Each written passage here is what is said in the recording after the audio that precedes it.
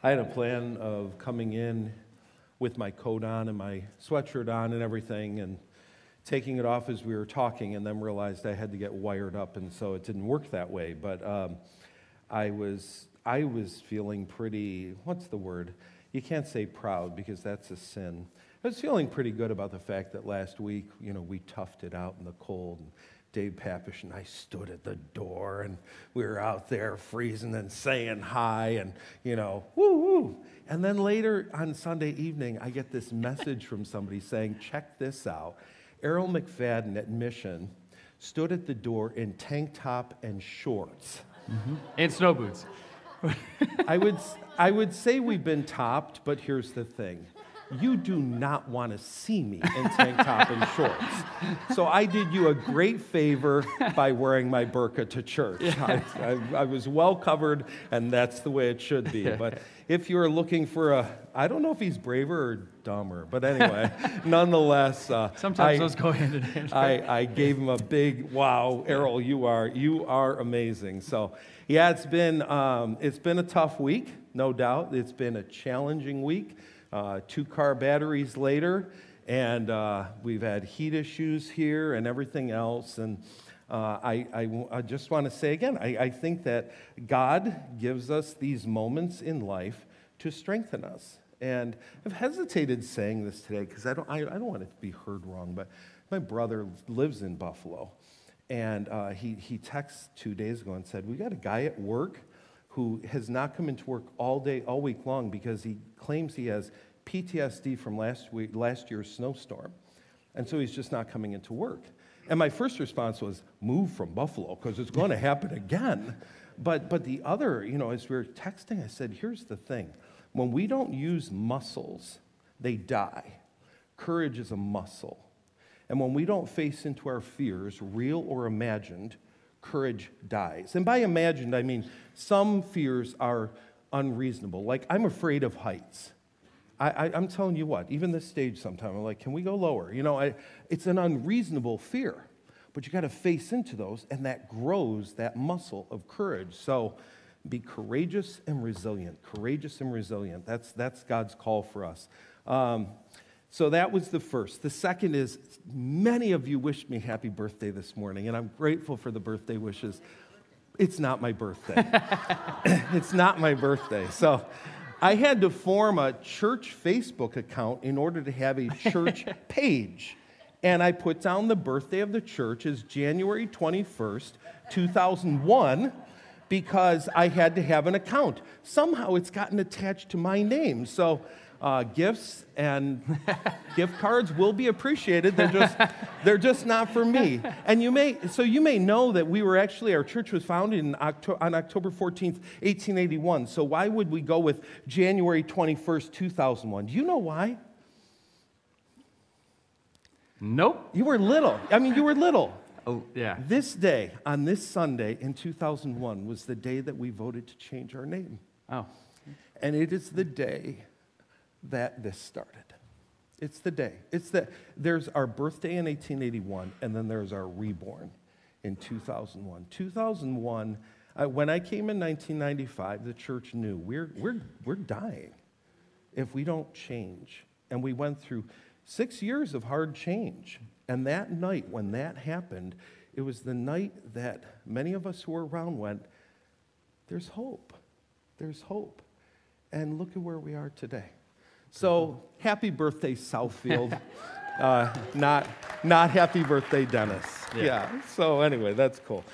This whole fasting thing, by the way, there is a main purpose behind it. The Bills are playing again today. No, I'm not. I'm kidding. I do not pray about football. I've learned a long time ago it's a waste. But hopefully good Josh will show up today and not bad Josh. And you were saying about Mahomes? Yeah, so we got in the car this morning, and Emmett usually stays awake, and he's like checking everything out as we're driving. But today, almost immediately, he was monkey mouth, just out. And so I pulled into the parking lot and sat there for 20 minutes while you don't mess with Emmett's naps. So when he's asleep, I'm like, I'm going to stay in as long as I can, which means I'm listening to the morning shock jocks just talk about sports and whatever. And they are just going on and on about how this is the doom and the peril of Mahomes. He doesn't know how to play playoff games outside of Kansas City because he's never had to do that before. I'm like, man, how nice it would be to play a playoff game.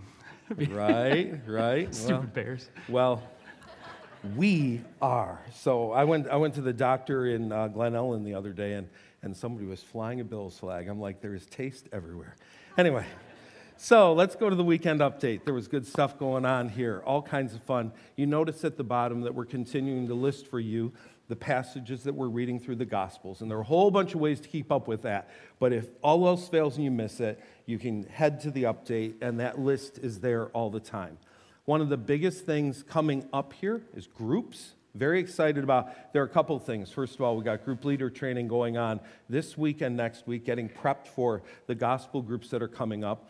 The groups are on the site, so you can go look, and Kim commented the other day, we literally have a group every day of the week. Every day of the week, there's a group going on, so that's awesome.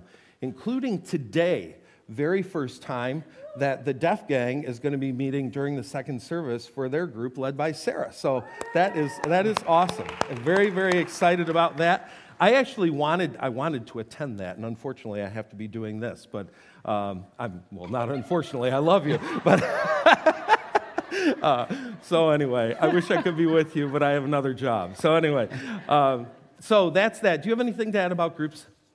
No, just that our students are kind of doing things in line. They're actually, I was talking to our leaders, there's a design that's going to be pushing us towards Green Lake, because we already have the plan set for that. And so the whole spring for both groups, while they're doing different series and talking about different things, we're tying into what we're doing on Sunday morning. So don't be afraid to talk to your kids about their gospel reading. We're encouraging them, pushing them to do it along with you, along with parents, along with siblings, along with our group, on top of what we are doing. And it's all going to be shaping and forming them to be ready for what we've got coming for them at Green Lake. And the stuff that we have, directing that way. I can't give it all away, but it's going to be a really, really neat year.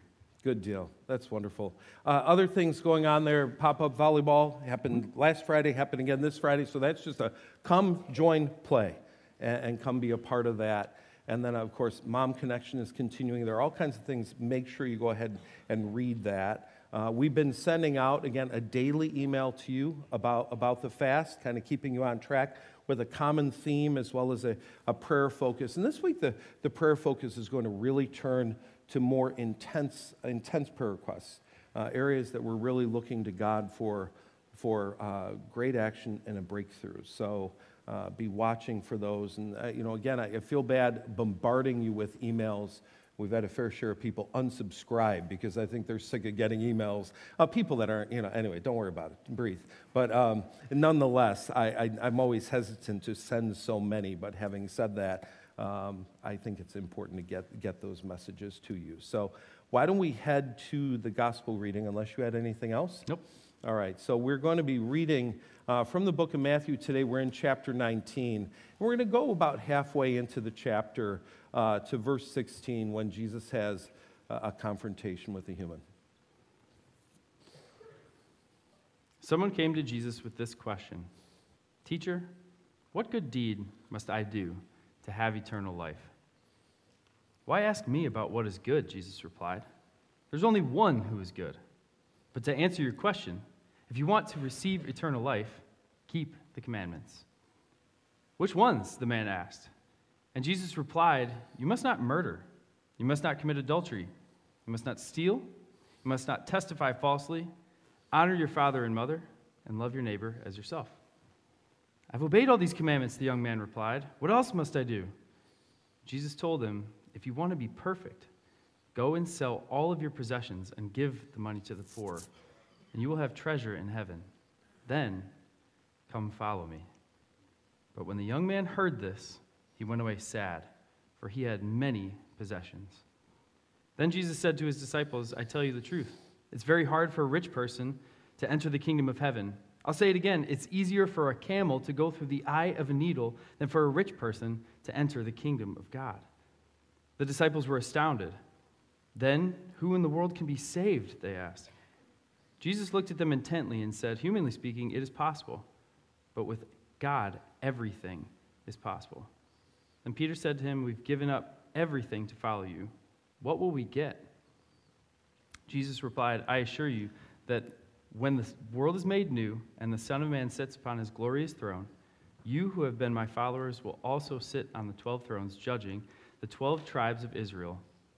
And everyone who has given up houses or brothers or sisters or father or mother or children or property for my sake will receive 100 times as much in return and will inherit eternal life. But many who are the greatest now will be the least important then, and those who seem the least important now will be the greatest then. Every time we hear you speak, Jesus, we're amazed by your words. We're even confused by your words sometimes. We know that you are real. We know that you are in heaven right now, next to your Father. We know that you are aware of us and that you love us. I thank you that you have shared stories, parables, and teachings with us so that we can understand what it looks like and means to live life here and now. Pray that we'll be faithful to you. I thank you for the season of prayer and fasting that we've engaged in, for the way that it has drawn us closer to you in unique ways. Not everybody the same way, but in unique ways. I pray that even as we spend time singing now, that the reality of you would overwhelm us. In Jesus' name, amen. Let's stand and sing. My mind turns to the Word of God and thinks of the number of times that a person was given a fresh start with a new name. Abram becomes Abraham, the father of many nations. Jacob the deceiver becomes Israel. A country is named after him. The murderous heart of Saul becomes Paul. And he spends the rest of his life spreading the gospel to the world. And it may not seem like a big deal changing the name of a church. But that night, that night we knew that years of prayers and days of fasting had been heard by you. And the longing to be a church that reached beyond itself was real. And from that, you birthed a beautiful season of ministry. Just a beautiful season.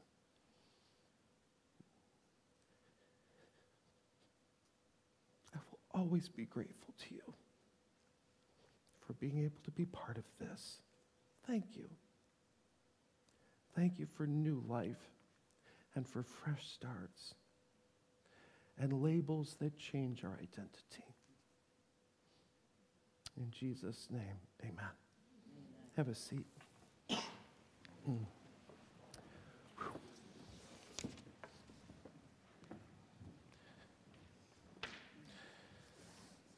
I didn't even know it was my birthday until I was standing at the door. Actually, my mom texted earlier today that it was my birthday, and I'm like, Mom, you were there. You know it was in April, and I had no idea what she was talking about. It was only when at the door, I'm like, oh, duh. And then realized, wow, what a significant day. What a significant day. I am really grateful and moved for the way that you have taken on reading the Bible, reading Proverbs, and now reading the Gospels. And if you've been doing that consistently, you know, life is not about streaks, and I know YouVersion loves the streaks and all, and it's about getting into the Word of God. But by now, if you've been doing this, you've been in the Word of God every day for well over 100 days. Good job, and keep going. And what I love now as we're going through the Gospels, I love receiving your questions, but I also love receiving comments of the way that you and your family are being impacted by the reading. This past week, I had 3 different people contact me talking about the way that the reading had impacted their children.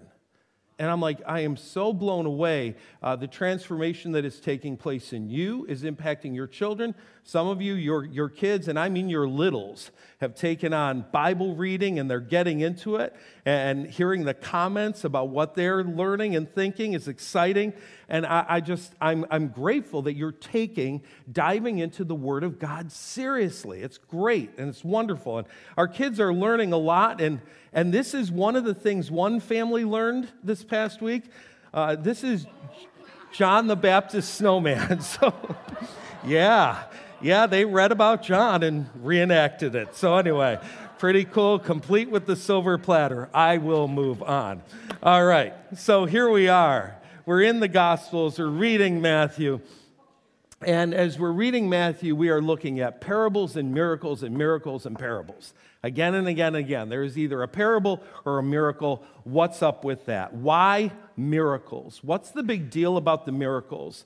We have in Matthew 11, John the Baptist is in prison. He heard all the things the Messiah was doing. He sent his disciples to ask Jesus, are you the Messiah we've been expecting? Now, I don't know how you, there are questions that come that are stunning to me. He's at the baptism. A dove dives down from heaven. A voice from heaven says, this is my beloved Son in whom I am well pleased. And he's still saying, are you the one? And it's possible he's saying, are you the one? Because up until now, Jesus is not, really diving into what he believed the Messiah would do. Jesus says, go back to John and tell him what you have heard and seen. The blind see, the lame walk. Those with leprosy are cured. The deaf hear. The dead are raised to life. And the good news is being preached to the poor. I don't know. He could have just said yes. But he says this. Why does he say this? Because he's referring to Isaiah. And Matthew again and again takes the reader back to Isaiah because Isaiah is going to mean something to a Jewish audience. They know Isaiah. What have they heard in Isaiah? Isaiah 35. And when he comes, he will open the eyes of the blind, unplug the ears of the deaf. The lame will leap like a deer, and those who cannot speak will sing for joy. Springs will gush forth in the wilderness, and streams will water the wasteland. That should say the, not he. The Spirit of the sovereign Lord is upon me. Isaiah says in chapter 61, for the Lord has anointed me to bring good news to the poor. He has sent me to comfort the brokenhearted and to proclaim that captives will be released and prisoners will be set free. He's saying these miracles equal Messiah. I am the Messiah. And what I'm hopeful is happening for you is that as you're reading those miracles, you're saying, wow, he really did that. And you're being moved. You're being genuinely moved by the way he was able to do those miracles. And you're seeing that he is not just any other man, but that he truly is the Son of God. So what's the deal with parables? Why speak in parables? Why all the stories all the time? Why does he use that? Let me give you a very, very simple definition of a parable. A parable is an earthly saying with a heavenly meaning. So we take common happenings in everyday life and try to compare them to something that is part of something that people don't see every day and don't fully understand. It's a genre of literature. It's a kind of storytelling. It's intended to be comparative. So time and time again, you'll hear Jesus say things like in Matthew 12, in Matthew 13, the kingdom of heaven may be compared to. Or in Matthew 13 again, the kingdom of heaven is like. So he's using these like as to try to help us to understand. We cannot even begin to grasp what heaven is going to be like. We try. We hear of streets paved with gold and all, and from time to time someone will say, well, I sure hope my dog is there. And I love dog. I mean, Griffey, I love Griffey. But if the most exciting thing about heaven for you is that your dog might be there, you're really not seeing what heaven is all about. You're not seeing it. It's so much bigger. So, I'm trying to explain the world to a 13-month-old right now. And I love to take him over and try to teach him the essentials of cooking. We're getting at this a little bit, nice and early. So I plop him down on the counter and I show him, this is the tool that we use to get the pasta out of the water. And this is the wire whip that we use to whip up the eggs. And I'm telling him, and you know what he's hearing? He doesn't understand a word I'm saying yet. But eventually he'll start understanding the words, and eventually he'll start understanding how this is used and what this is used for. We are like 13 months old sitting on the lap of Jesus, and he's saying, you can't even begin to imagine this, but I'm going to try to tell you anyway. I'm going to try to tell you anyway. It's important to understand a parable is not an allegory. Allegories are all symbols, and you unpack every symbol. It's not an allegory. We'll go there in a minute. Second thing about a parable, it fulfills a prophecy about the Messiah. This is amazing. Matthew says, all these things Jesus said to the crowd in parables. Indeed, he said nothing to them without a parable. This was to fulfill what was spoken by the prophet. I will open my mouth in parables. I will utter what has been hidden since the foundation of the world. Now, when we see something like this, when it says this was to fulfill what was spoken by the prophet, what you should do is go, which prophet? Where was this? Well, here's where it was. It was in Psalm 78. O my people, listen to my instructions. Open your ears to what I'm saying, for I will speak to you in a parable. And you're like, wait a second. David wasn't a prophet. Well, David didn't write this one. Asaph did. And in 2 Chronicles 29:30, it identifies Asaph as a seer. And a seer is a prophet. So he's referring to Psalm 78 and saying, that was about me. That was about me. I am here to speak in parables.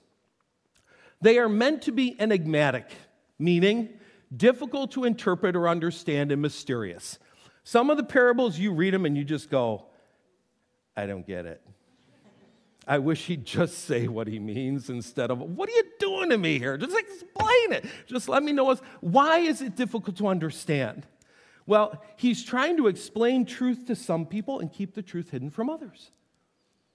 And further, as we grow in our relationship with God, these mysteries start to unfold. His disciples came to him and asked, why do you use parables when you talk to people? Why not just talking to them? And Jesus says, you are permitted to understand the secrets of the kingdom of heaven, but others are not.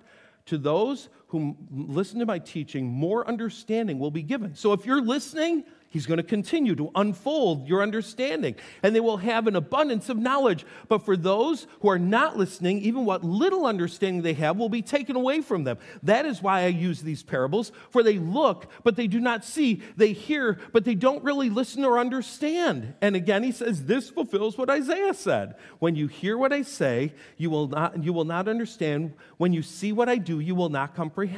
So he literally quotes Isaiah to say, this is why I speak in parables. For the hearts of these people are hardened, and their ears cannot hear. They have closed their eyes, so their eyes cannot see, their ears cannot hear, their hearts cannot understand me. They cannot turn to me and let me heal them. So that's part of the reason they're confusing.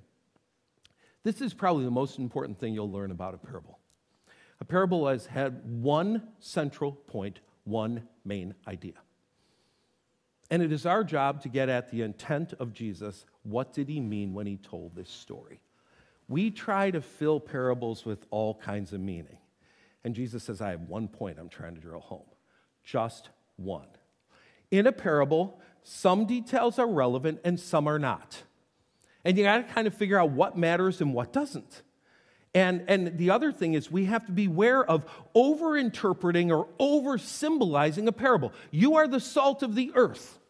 Okay, salt is white. If I put it if I look at it with a magnifying glass, it's a little cube. I throw salt on the ground when it snows. I put salt in my water softener in order to get soft water. We just start going crazy with this. Instead of Jesus says, you are the salt of the earth. If the salt has lost its flavor, it is good for nothing. That's all he means by salt. That's it. Stop unpacking your Morton bag. That's it. If the salt has lost its flavor, it's good for nothing. And so we got to be careful not to try to unpack too much or over-symbolize too much. I love what this person said. I don't have his name. An allegory is most often completely filled with symbolic meaning. So it's not an allegory. Every detail in an allegory means something that be traced to the overriding principle that is being illuminated. Parables usually have one basic central meaning. Trying to over-symbolize them can have the effect of tearing them apart. A person doesn't understand the beauty of a flower by disassembling it. Like a blossom, a parable is best understood by seeing it in its simple and profound entirety. Don't overdo it with parables. Some other things, you'll see that sometimes they include what's known as the rule of three. He'll take 3 items and talk about 3 items. And the first one introduces the topic, the second one suggests a pattern, and the third drives it home, or there's an unexpected change. He also uses the rule of 2. You even see this one more. There's usually a good guy and a bad guy, a wise guy and a foolish guy. 2 things that are being compared a lot. And then you see these key words, and the key words are important. How much more, he says. How much more? He'll go through the whole thing. How much more? Boom, boom, How much more builds a bridge from temporal life to spiritual realities. He who has ears, let him hear, calls people to the critical issues of life and death. Verily, verily, I say unto you, or truly, truly, I say to you. Jesus is speaking with earnest intensity. Hear what I'm saying, he says. Finally, we just always have to be aware of there's a cultural gap. He's talking about 10 virgins with lamps. When's the last time you saw that? I mean, what in the world are you talking about, Jesus? And there are different stories like that you've got to dig into some of the history to understand what he's talking about. Not everything will make immediate sense to us. Even something like salt. Nobody in the time of Jesus was softening their water with salt, or throwing salt on their snow or anything like different times altogether. So we have to be aware of what was going on in the time of Jesus and not just what's going on here and now. Always watch the ending. The ending brings it home. And if it is explained by Jesus, read the explanation. It's amazing. He explains from time to time. This is what I mean. Oh, thank you for the explanation. We appreciate it. So let me go ahead and hit some questions that you raised. I have 5 of them. Let me look at this real quick. So here's what happened earlier. Sometimes you get these little moments. I printed the order, and the order always puts not only when it starts, but when it finishes and how long I'm doing something. And when I was standing here with Brian, I printed this. I had an order with none of that. So while he was reading and I was doing the slides, I was trying to figure out in my head when the sermon was supposed to end, and that's why we ended up 4 slides behind. So basically, I want to make sure 9:53. Okay, here we go. 39, okay, this is going to be fun. Do children have guardian angels? Yes or no? Matthew 18. At that time, the disciples came to Jesus and asked, who then is the greatest in the kingdom of God? He called a little child to him, placed him, the child among them. He said, truly I tell you, unless you change and become like little children, you will never enter the kingdom of heaven. Unless you have their simplicity and their humility and their openness and their love. Therefore, whoever takes the lowly position of this child is the greatest in the kingdom of heaven. And whoever welcomes one such child in my name welcomes me. He says, if anyone causes one of these little ones to stumble, those who believe in me to stumble, it would be better for them to have a large millstone hung around their neck and to be drowned in the depths of the sea. Millstone, about a ton. You're going to sink, okay? Then I set that up because then in verse 10 he says this, see that you do not despise one of these little ones, for I tell you that their angels in heaven always see the face of my Father in heaven. And this passage has been used to defend the idea that every human being is assigned an angel, and that's their guardian angel from life to death. You know, Clarence helped, what's his name, and all that sort of thing. So you've got your assigned angel. And what we have to understand, there's nothing in Scripture that speaks in terms of a specific angel assigned to a specific person, all right? What we do understand is that you look at Hebrews 1:14, angels are only servants, spirits sent to care for people who will inherit salvation. Angels do. We talked last week about the fact that demons harass us. Angels help us. They help us. And we have it right here in Scripture. They help those who will inherit salvation. They minister to those who will inherit salvation. That does not mean you have a specifically assigned angel. The angels help us. The angels are there for us. But here's the thing. We don't pray to angels. Oh, Clarence, help me now. No. We pray to Jesus. We pray to God. God controls all things. Our prayers always go to God through Jesus Christ. That's it. We pray to no one else. And God is the one administering what happens in his kingdom and providing that care. So the word there does not necessarily mean every one of us have one. What it says is angels are there to minister those who will inherit salvation. The next one's a little tougher. There was this line, some will not die, all right?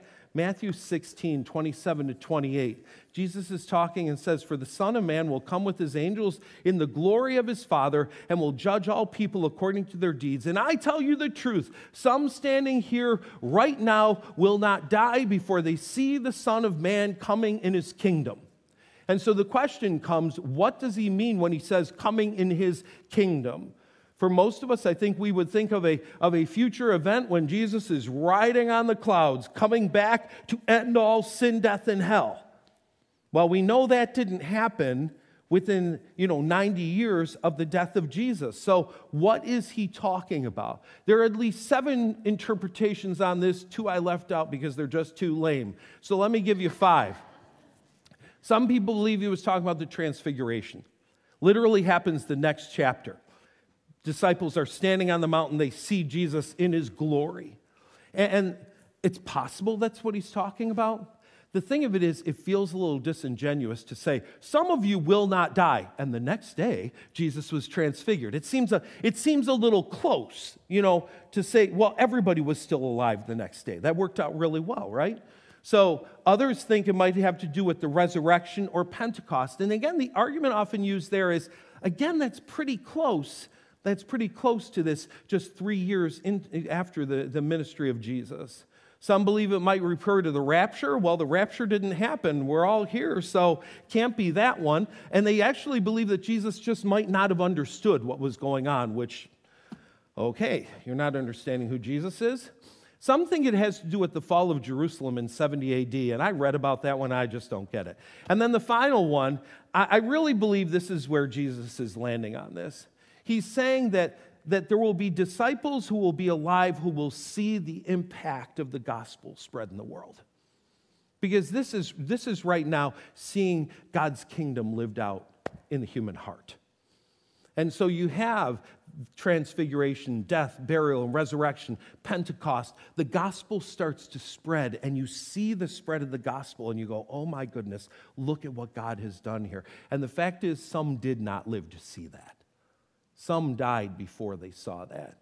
Again, this is one of those passages that I'm glad to say I'm going to take the course in heaven and find out if I was wrong, and I could be. Those other 2 explanations that I think are dumb may be the one, who knows? But nonetheless, this is what fits what's going on here in terms of Jesus saying, some will not die, or in other words, some will. I love this one. This one actually came from one of our kids. Why are the disciples so dense? What is the deal with these guys, I don't know if I think they did use the word dense. Anyway, Matthew 14. Jesus feeds 5,000 people with 5 loaves and 2 fish. End of Matthew 14. Comes walking on the water to them while they're in the boat. Peter comes walking out. All this happens. They get back in the boat. It's amazing. If you haven't watched it yet on The Chosen, watch it. It just kind of, it brings all reality to it. You know what I mean? Chapter 15, 4,000 people are hungry. That should be a 0, not an O. But anyway, 4,000 people are hungry. This fast is really messing with my typing. When Jesus called his disciples and told them, I feel sorry for these people. They've been here with me for 3 days. They've had nothing to eat. I don't want to send them away hungry, or they'll faint along the way. And the disciples say, well, just a chapter ago, you turned 5 loaves and 2 fish into a meal. What can we find today? No, what do? Where would we get enough food here in the wilderness for such a large... Where are you guys?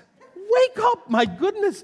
Jesus, manna. He's throwing bread from the sky, for crying aloud, and you're still wondering how this is going to work. Well, let me say this. We're in good company. Later, after they crossed to the other side of the lake, the disciples discovered they'd forgotten to bring any bread. Oh, by now you think they get it, right? 5,000, 4,000, we forgot bread. And Jesus says, beware of the yeast of the Pharisees and the Sadducees.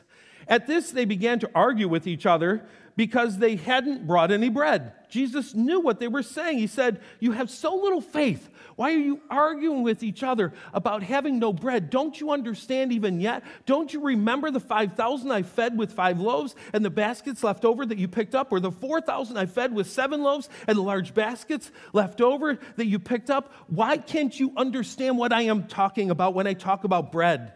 So again, I say, beware of the yeast of the Pharisees and Sadducees."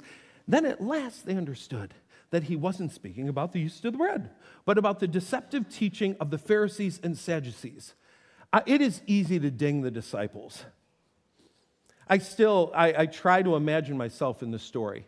I've just seen 5,000 people fed. Would I believe the next crowd is going to get the same? I don't know that I would. I think I'd still go, is this real or not? What's going on here? And I love that we have the same thing going on with the children of Israel, right? Children of Israel, Red Sea parts. This God of ours, he's amazing. We're thirsty. We need water. We need bread. We don't have meat. How are you going to rescue us now? This is human nature, and we do the same thing. Don't be too quick to ding the disciples. Don't be too quick to ding the Israelites, because SouthField is pretty good at forgetting the goodness of God. Modern Christians are pretty good at forgetting the goodness of God, at forgetting the miraculous nature of God. I'm glad this piece is put in here. If they got it all the time, I'd go, man, what's wrong with me? And instead I go, I am in good company, because I do the exact same thing. Question for this whole binding and loosing thing. So this was in Matthew chapter 18. And I got to tell you, one of the things that made me crazy with this one, if you look at the New Living Translation, the ESV, and the New International Version, none of them break down the paragraph correctly. I had to go back to a Greek New Testament in order to find out how do these paragraphs break down, because a paragraph is a basic unit of thought. So here's how it went. If your brother sins against you, go and tell him his fault between you and him alone. If he listens, you have gained a brother. But if he does not listen, take 1 or 2 others along with you, that every charge may be established by the evidence of 2 or 3 witnesses. If he refuses to listen to them, tell it to the church. And if he refuses to listen even to the church, let him be to you as a Gentile and a tax collector. And then he says, truly I say to you, whatever you bind on earth will be bound in heaven. Whatever you loose on earth will be loosed in heaven. I forget which version it is, but one of them ties verse 18 to the next paragraph where it talks about 2 or 3 are gathered in my name. So he says this in light of what is described as church discipline. And it really gives us a pattern of how we're supposed to deal with our severe problems of sin in the body of Christ. This isn't just I had a disagreement about a color or what, you don't like the Bills. This is big stuff, okay? This is big stuff. There's been a sin against you. There's a sin you know of. It's grievous. It's heavy. And it says start by talking to the person themselves. Don't post it. Don't go get advice from 7 people first. Talk to them. You know, more often than not, when a person has their sin revealed to them by another person, they go, what have I done? And they repent on the spot. And sometimes they don't. It says when that happens, you need to bring someone else along. Someone else who is a person of character, someone else who cares about that person's soul, and talk to them. Then it goes to this third part. If it still isn't resolved, bring it to the church. And boy, you got to understand the context is different than ours. The church was 15, 20 people gathered in a house. It wasn't groups of hundreds gathered on a Sunday morning. So he says, bring it to that level. And then if that person is still unrepentant at that point, it is important to put them out of the fellowship in order that they might wake up. Not to punish them, but to wake them up, that some distance may be needed in order to wake them up. And then he says, what you bind on earth will be bound in heaven. What you loose on earth will be loosed in heaven. What Jesus is saying, I am giving you my authority to do this.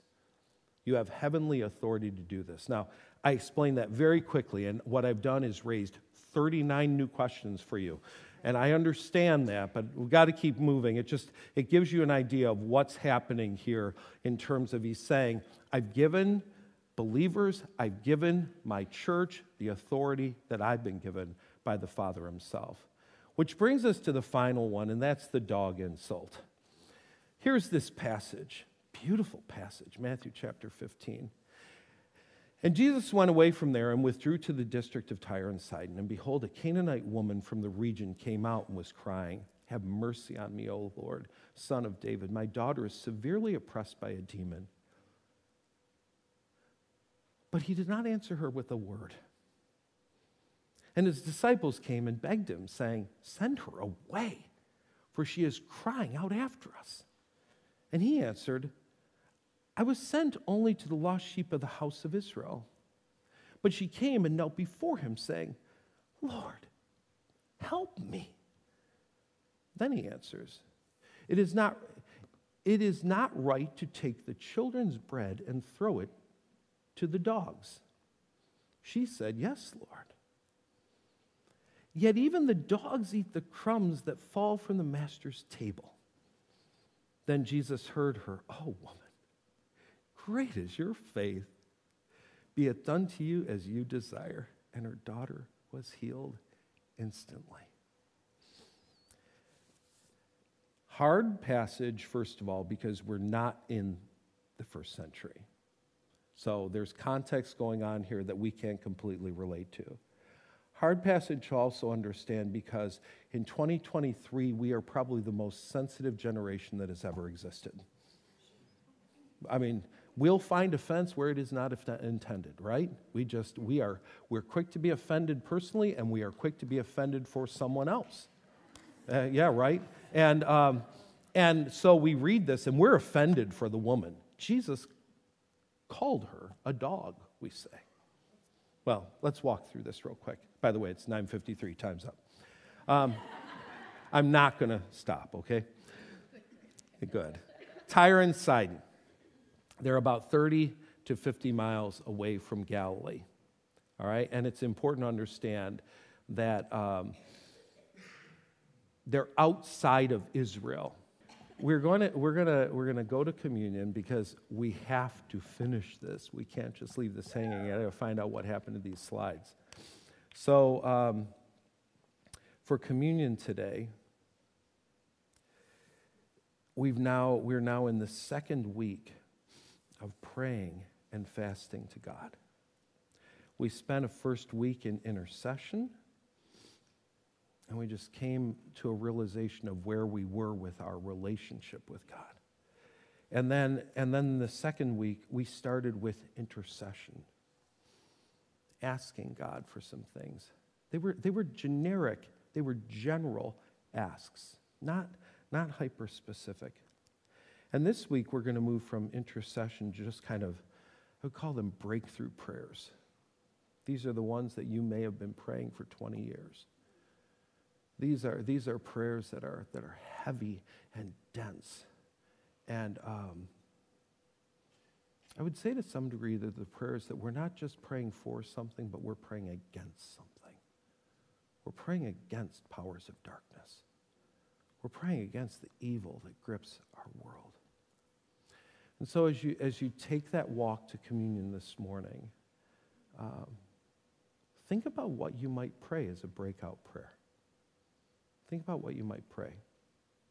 What's that thing that you're saying, God, I need a breakthrough. I need to see a breakthrough in this area.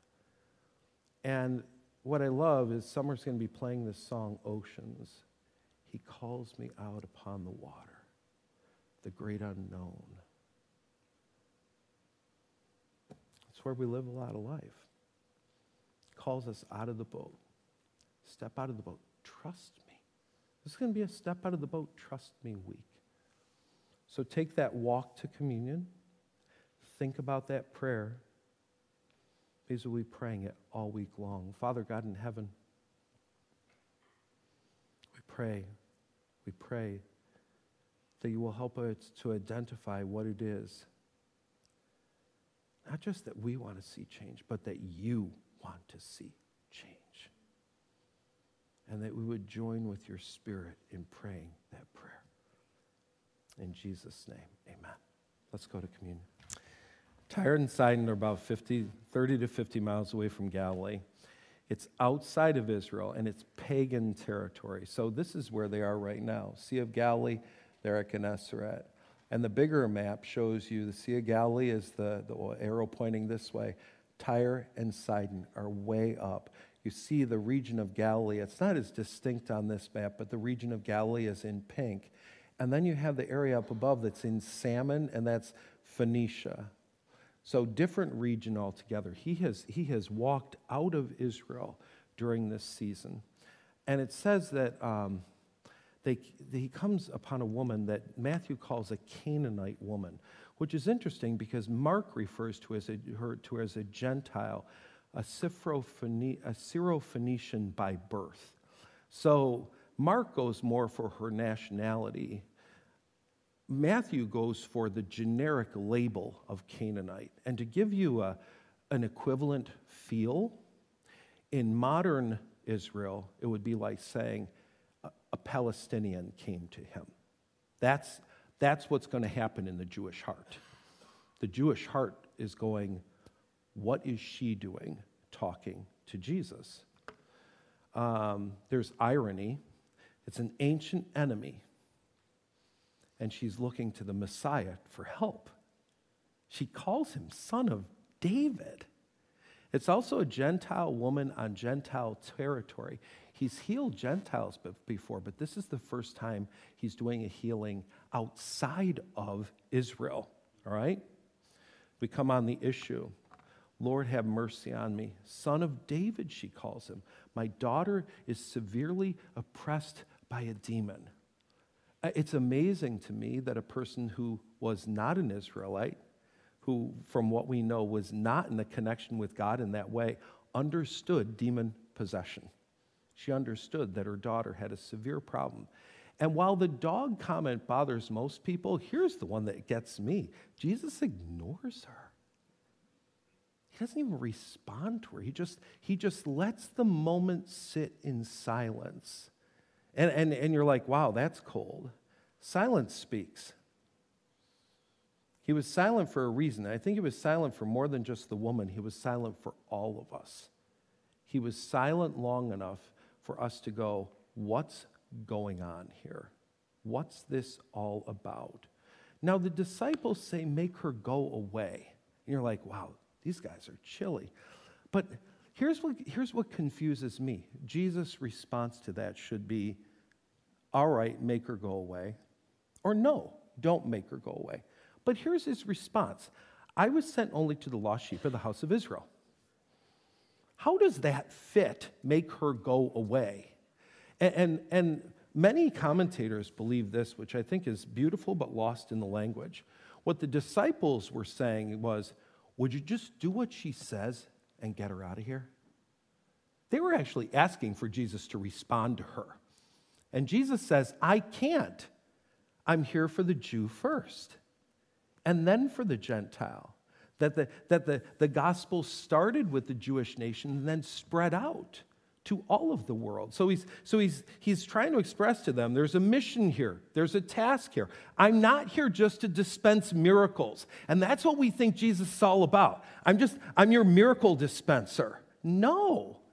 Saying, I'm here to save the world. That's the mission. So that still, you may be hearing this going, so I don't feel any better. Jesus is on task. He's on mission. He recognizes there's an order to what needs to happen here. But she came and knelt before him. Lord, help me. How many times do you think her heart had longed, Lord, help me? It's one thing to have something wrong with ourselves. It's another thing when there's something wrong with our children. It breaks our heart. Lord, help me. Help me. And then Jesus uses this line, it is not right to take the children's bread and throw it to the dogs. We focus on the dog. Jesus is focused on the children.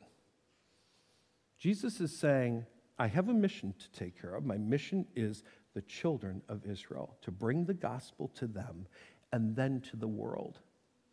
So this is one of those cases, I've done this before, and I'm not saying Jesus did this. I've used comparative stories that a person got so insulted they couldn't hear me, right? They got lost in the story. I'm like, that's not what I was trying to say. And I think that's what happens for us here. We hear the comparative story, and we can't even hear what Jesus is trying to say. Jesus is saying there's a priority of the mission here. There's a priority of the mission. We focus on the dog. Jesus focuses on the children. The issue is one of precedence. The children get fed first. That's what he's saying. He's not saying, you're a dog. He's saying the children get fed first. And her response is so different than ours because we would say, how dare you call me a dog? She's so wise and so faithful that she says, but yet, even the little dog grabs the scraps under the table. She gets this in a way that the disciples do not yet. She gets it. And you know what Jesus says? Oh, my word. Oh, my word. Oh, my word. It's there, I promise. By the way, it's a little dog. A little house dog. That's the word that's used here, right? Woman, you have great faith. Your request is granted. He recognizes her faith, and he cannot turn away from that faith. So again, this is hard because for a lot of us, and as we're in our Christian walk, we think Jesus is there to answer our prayers. This is one of the things I think they did a good job in The Chosen. When the disciples are coming in saying, you're healing everybody else, what about me? What about me? When do I get mine? And Jesus says, do you not understand that this relationship is not about you getting yours? It's not why I entered into a relationship with you in the first place. I'm not your magic gumball machine. I'm about growing you into my image, and sometimes that involves pain. Sometimes that involves loss. Sometimes that involves heartache. So I think she teaches us beautifully if we will take a moment to not let our modern ears be so quickly offended that we don't even want to hear the story. We need to hear what Jesus is saying. He came for a purpose, and he knows his purpose. And he's not going to just be dragged away by every need out there. And you go, wow, that's chilly. No, it's not. He understood the purpose for which he came, and he was going to stay on task with that. So we went a little long. You don't have to worry about 7 minutes. Get out of here, okay? Father, thank you for the day. Thank you so much for your word. I pray that when we have moments that we do not understand, even moments that we feel some degree of offense, that we will be quick to hear. Slow to speak, slow to become angry. Let us hear what you're saying to us, we pray. In the name of Jesus, amen. See you next Sunday. It will be warmer.